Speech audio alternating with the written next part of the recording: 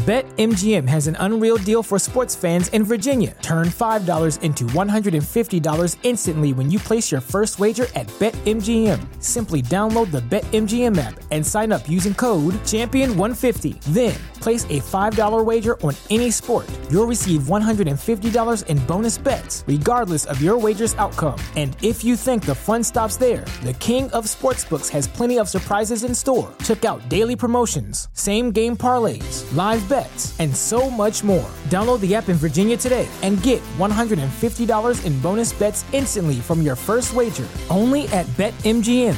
BetMGM and GameSense remind you to play responsibly. See BetMGM.com for terms. 21 plus only. Virginia only. New customer offer. Subject to eligibility requirements. Rewards are non-withdrawable bonus bets that expire in 7 days. Please gamble responsibly. Gambling problem? Call 1-800-GAMBLER. Promotional offer not available in Washington, D.C.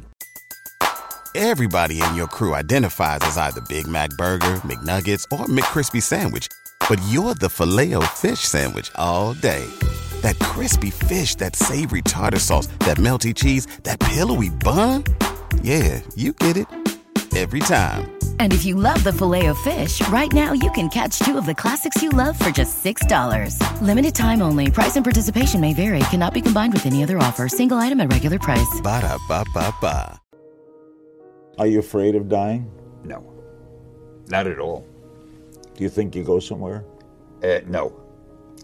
The one thing I can't understand, I can't grasp my mind around, I feel when you die, there's just nothing. It's like when you're asleep and you're not dreaming. But I can't imagine nothingness lasting forever. What's the secret to a long life? I have no idea. To me, it's still been a short life. I hope it goes on a lot longer. I think being interested in what you're doing. I know my father, the poor guy, it was during the Depression, and he was out of work most of the time.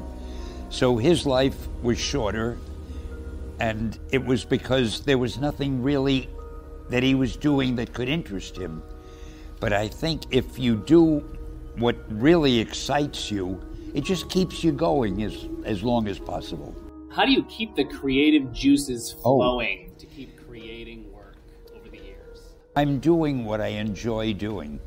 It's like other men like to play golf, so they play golf every chance they can. So you don't say to them, how come you're playing golf today? You played last week. It was the same with me. To me, it's an exciting life. And when you do something that you know the fans seem to enjoy, that gives you such satisfaction, you don't want to stop. One thing you change about the world. What would I change?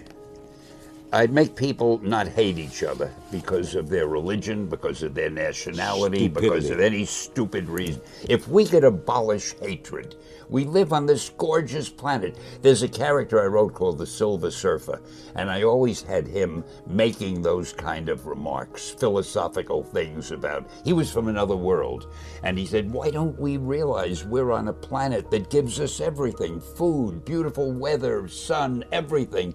Why don't we enjoy it? Why do we spend time fighting and hating each other? I loved writing the Silver Surfer. You are basically a child at heart, aren't you? I guess. Yeah. How did you get into comic books? Purely by accident. I guess when I went to work for Marvel, which then was called Timely Comics, it was the very early 1940s. And I had a job there as I was sort of the office boy. In fact, I didn't know I was going to be doing comics. It was a publishing company, and I heard there was a job open for an assistant.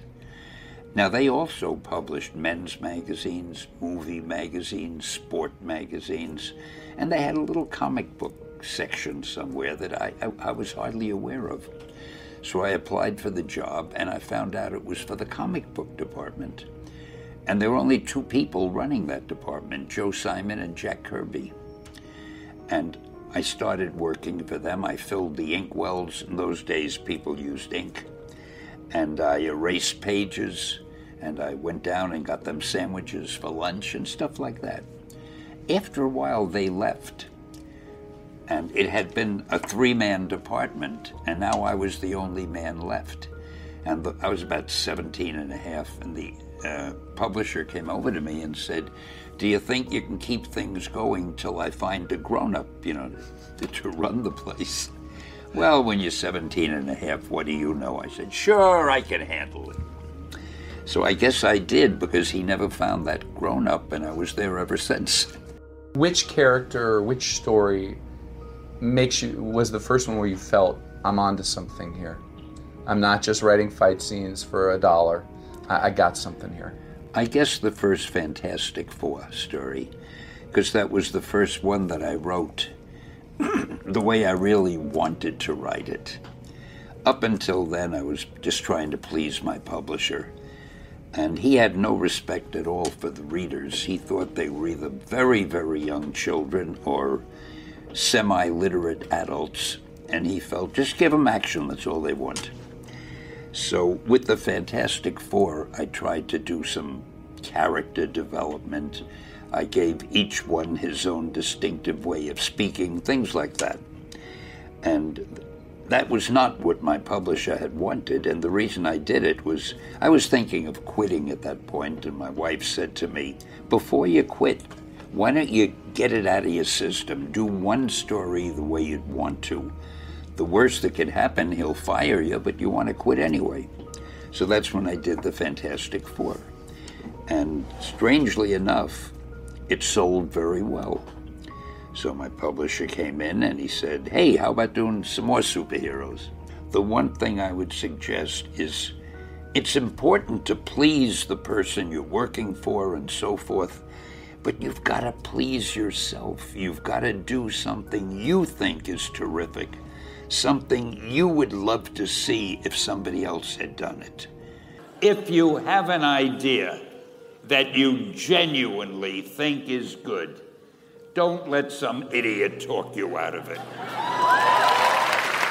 Now, that doesn't mean that every wild notion you come up with is going to be genius, but if there is something that you feel is good, something you want to do, something that means something to you, try to do it.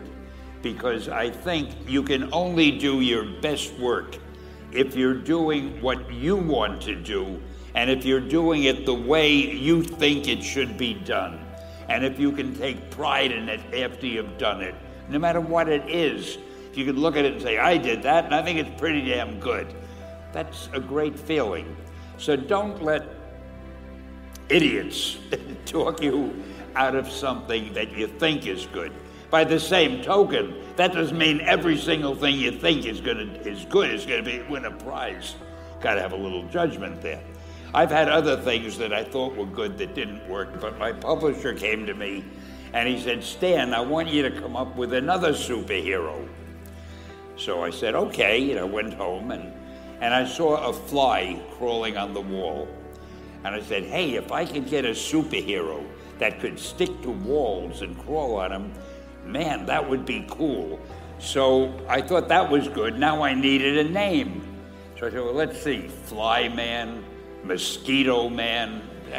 I got down to Spider-Man. Spider-Man. It just sounded dramatic. So, okay, I had my hero. I had his power, his name.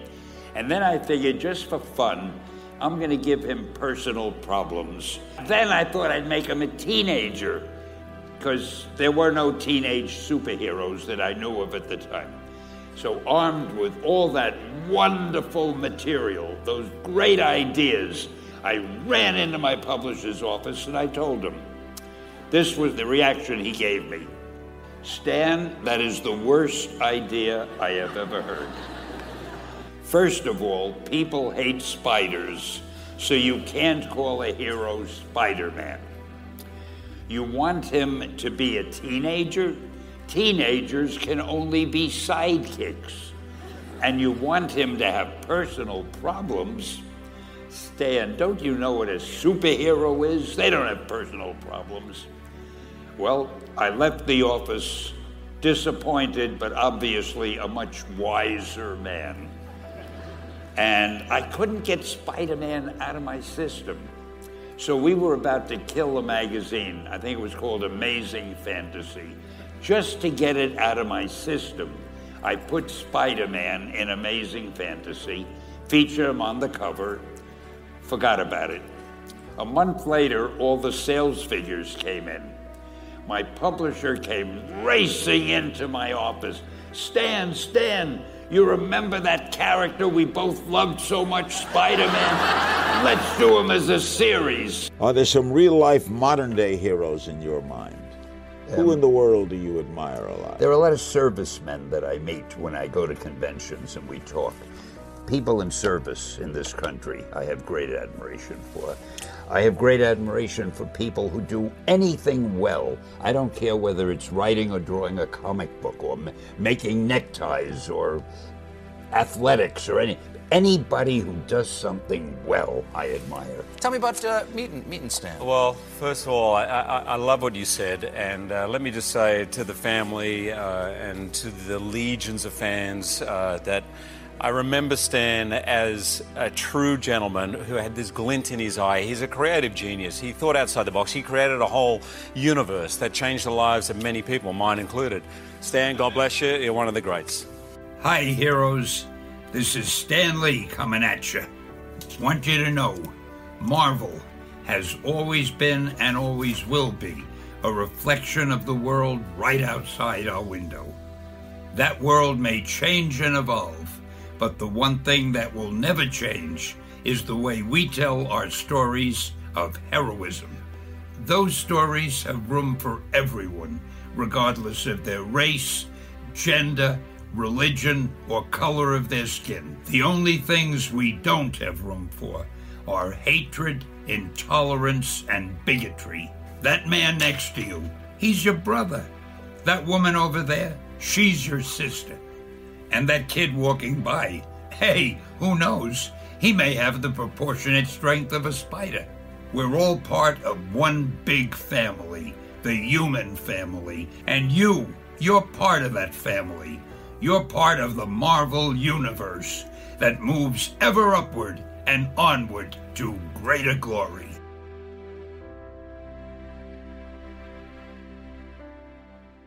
BetMGM has an unreal deal for sports fans in Virginia. Turn $5 into $150 instantly when you place your first wager at BetMGM. Simply download the BetMGM app and sign up using code Champion150. Then, place a $5 wager on any sport. You'll receive $150 in bonus bets, regardless of your wager's outcome. And if you think the fun stops there, the king of sportsbooks has plenty of surprises in store. Check out daily promotions, same-game parlays, live bets, and so much more. Download the app in Virginia today and get $150 in bonus bets instantly from your first wager. Only at BetMGM. BetMGM and GameSense remind you to play responsibly. See BetMGM.com for terms. 21 plus only. Virginia only. New customer offer. Subject to eligibility requirements. Rewards are non-withdrawable bonus bets that expire in 7 days. Please gamble responsibly. Gambling problem? Call 1-800-GAMBLER. Promotional offer not available in Washington, D.C.